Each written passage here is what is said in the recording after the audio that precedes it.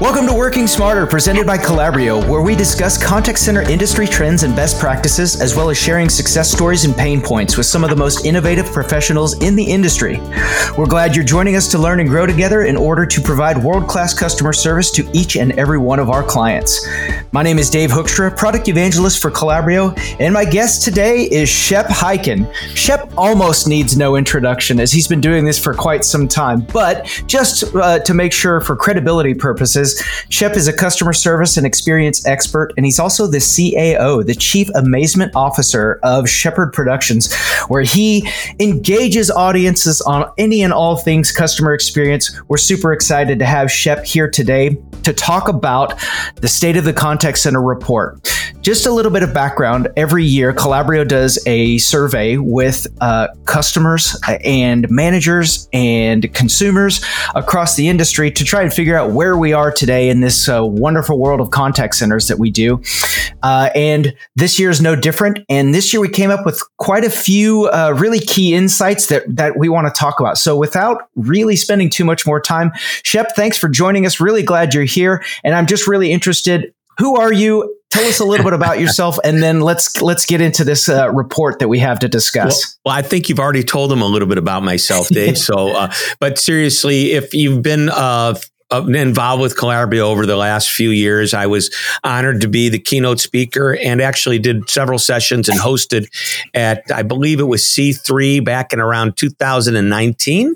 And yes, San Antonio. Yes, and I've done a number of little projects with you, and we've corresponded and hung out a little bit since then. So yeah, that's a little bit about me. Very little. But I am a customer service experience expert. Been doing it for darn close to 40 years now. That's hard to believe. I was around before the internet.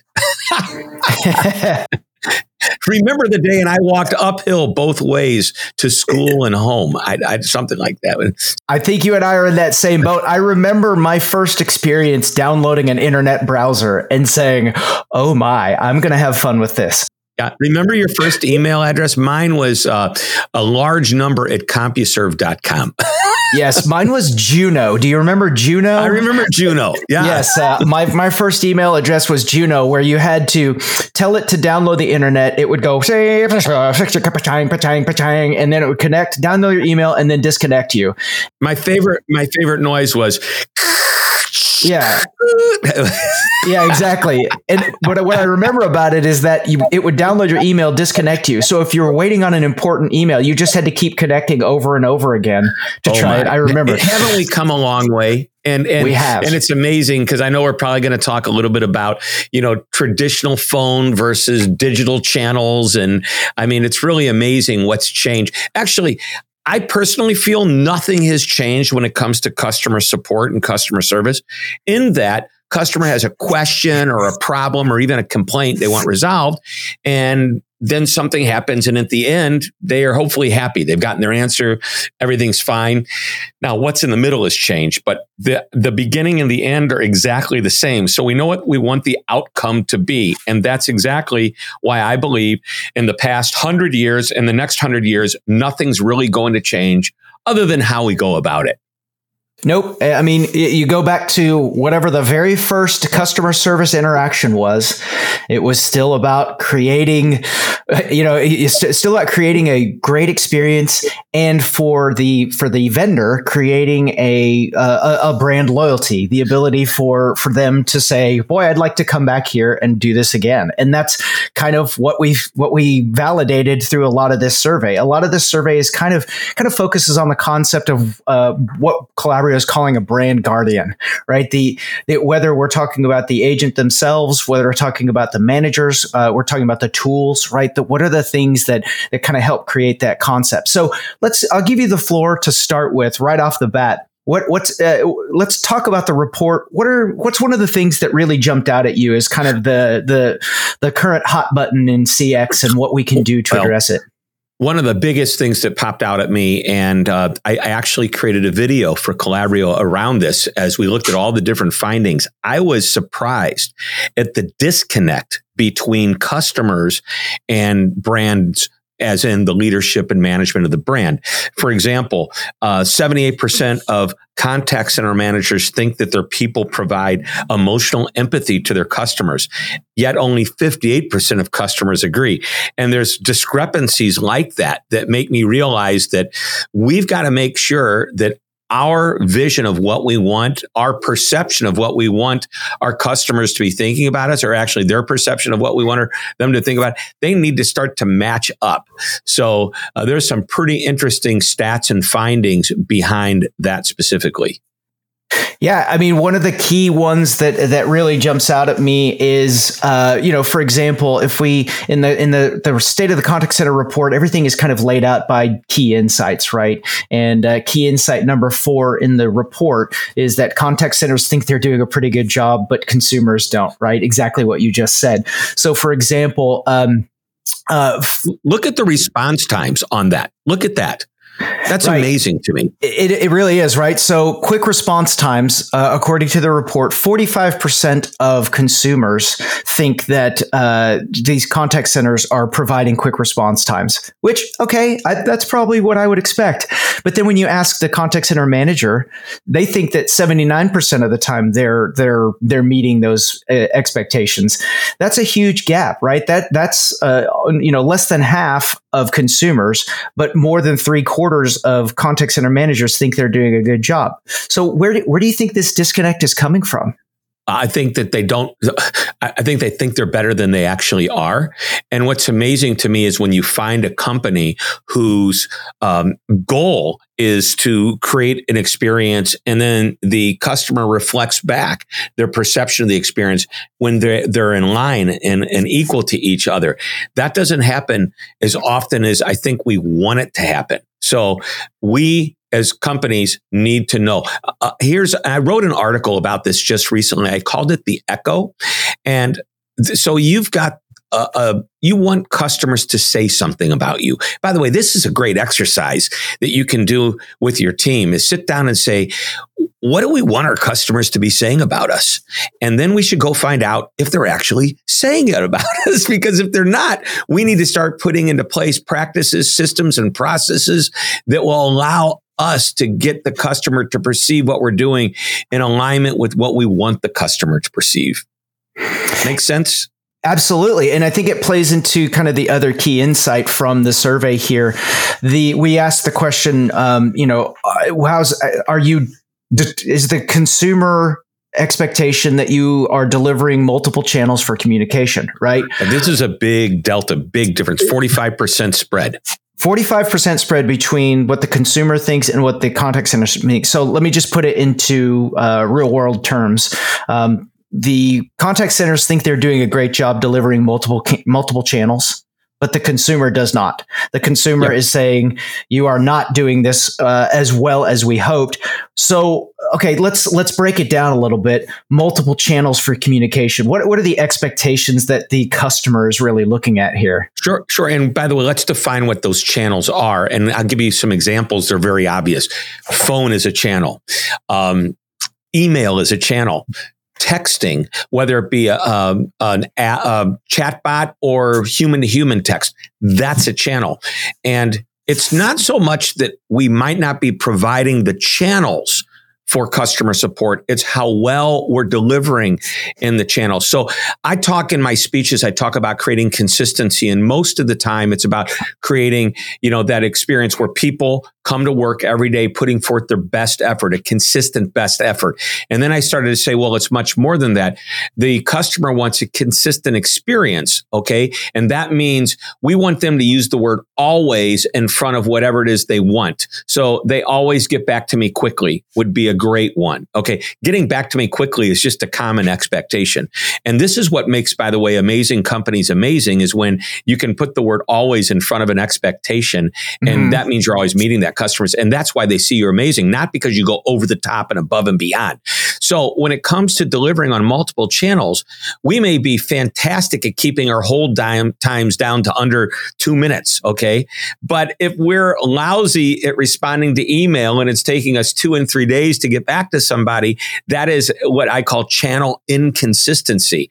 And that inconsistency might be what's causing this number to be such a big spread, which, by the way, the number is 85% of contact center managers think they provide good service on multiple channels with communication. However, only 40%, the 45% gap of customers believe that to be true. So I don't so much think it's that you didn't provide me the channel, although maybe it didn't, but whatever the channel is, it's not working for me. So yeah. I'm going to give you a bad grade on that. Exactly. And you know, it's funny because if you probably work with most contact centers, they say, oh, we do. You can email us, you can call us, you can chat us, right? So I honestly believe that a lot of the discrepancy here is not necessarily that the channels aren't available. It's the word deliver that really kind of matters here. It's, you know, how many times, Shep, have you emailed an organization and you just know it's going to be a week and a half before they get back to you? Well, I just wondered why I'm even doing business with a company that's going to wait a week and a half to get back to me. Exactly. And then then how happy are you when you do get an email response back in 8 hours, let's say? Like the expectation is just so out of whack for email, for example. Yeah. And we've done some studies in our annual research that talks about how willing customers are to wait, you know, response times for different channels. For example, you know, how long, by the way, Dave, how long would you be willing to wait for on hold to talk to somebody? What do you think's reasonable? I mean, personally, knowing what I know about a contact center, I don't mind a 10-minute wait. I mean, it's not so bad now that we have smartphones you can put on speaker and just kind of sit down and do other work, right? Back in the day where you had to hold the phone up to your ear, 2 minutes felt like an eternity. But, you know, I don't mind a 10-minute wait as long as, again, I don't know if this is playing right into your hands or not, but as long as my issue gets taken care of, I don't mind waiting, you know, 8 to 10 minutes. You're a very patient young man. I'm an impatient young man. Approximately 32% become frustrated after waiting for 10 minutes, which means 2/3 of customers are willing to do that. Yeah. I don't know if I want to irritate 1/3 of my customers. And by the way, what's a good email response time for you? Well, in my mind, a good email response would be a couple of hours. But knowing what I know about the industry, I'm actually pleasantly surprised with maybe a 24-hour turnaround. Right. Well, interestingly, about 59% of customers are willing to wait up to 2 hours before they become frustrated. Well, and this leads right into kind of, to me, what is the big hammer statistic on this particular insight? The gap between consumer perception and provider perception of the availability of human agents. You know, according to the survey, 37% of customers think that it is a good delivery, and 80% of those contact center managers, 80% of those contact center managers think that they are doing it well enough. And we know we've gone through some staffing challenges in the last few years, volume challenges, channel challenge, like every challenge that could hit a contact center has surfaced in the last 2 to 3 years. But it's still, I can't fathom a scenario where there's such a huge gap between, and I'll ask you, like, what do you think this gap comes from? Why do these contact center managers think that they're doing so much better than the consumers think? So I don't know why they think this, because really, to me, it's easy to figure out. You should take a look at your verbatims, which are where your comments are coming from customers. You should take a look at the data from the feedback that you're getting. If you're using quantitative and qualitative, there's no excuse to not know this. The other thing I'm frustrated when I hear companies don't do this is they don't go out and mystery shop their own company. They don't play undercover boss and call their company, email their own company, act like a customer and find out just what that experience really is. And it's important that that they remain anonymous through this process, because otherwise it doesn't work. By the way, I think it's also important that leadership, C-level people, come down and spend time in the contact support centers so that they can hear and see what customers are saying specifically about them. In my most recent book titled I'll Be Back, How to Get Customers to Come Back Again and Again, I actually have a chapter in there where I talk about this gentleman named Bill who worked for Microsoft, and he got on the telephone and he was talking to a customer, and the customer calls and says to the manager that that man Bill was just so incredible. And it was Bill Gates coming down and spending time on the floor talking to customers. I mean, why aren't more people doing that? Yeah, we have this discussion quite a bit. First of all, back to your point, I think the mystery shopper is a vastly underutilized tool. Someone who can give true objective feedback about the process with, unclouded. I remember one of my very first call center jobs, the QM process was actually two of the managers calling in and pretending to be a customer and seeing how we would react to those scenarios that came in. And of course, that's not going to work every time. I remember looking back and thinking, I should have known it was them. Why didn't I know it was them? I'm too trusting of an individual. Didn't recognize the voice. Yeah, exactly. I work with a lot of different companies, and one of the companies that has always impressed me is American Express. And I'm sure, by the way, Discover, MasterCard, Visa, great companies as well. And I do work with Discover and MasterCard as well. But Jim Bush, at the time he was the Senior VP worldwide of customer support, we talked quite a bit about this. What they strive to do is to create an experience that gets them a high NPS score, the Net Promoter Score. And they make it part of the compensation of these frontliners, as well as the compensation of a manager. And as it goes upstream, even Jim Bush said part of his compensation is based on high NPS scores. So think about that. Everybody's striving to make the customer happy. Hey, everybody. Thanks so much for listening to the conversation between me and Shep about the State of the Contact Center 2022 report from Calabrio. We had such a good time recording it, and we went so long that we actually decided to split it into 2 episodes. So this is going to end this week's episode, but stick around for next week's episode where we finish out the conversation with Shep Hyken on the State of the Contact Center 2022 report. We'll talk to you then. Thanks, everybody. We'll see you soon.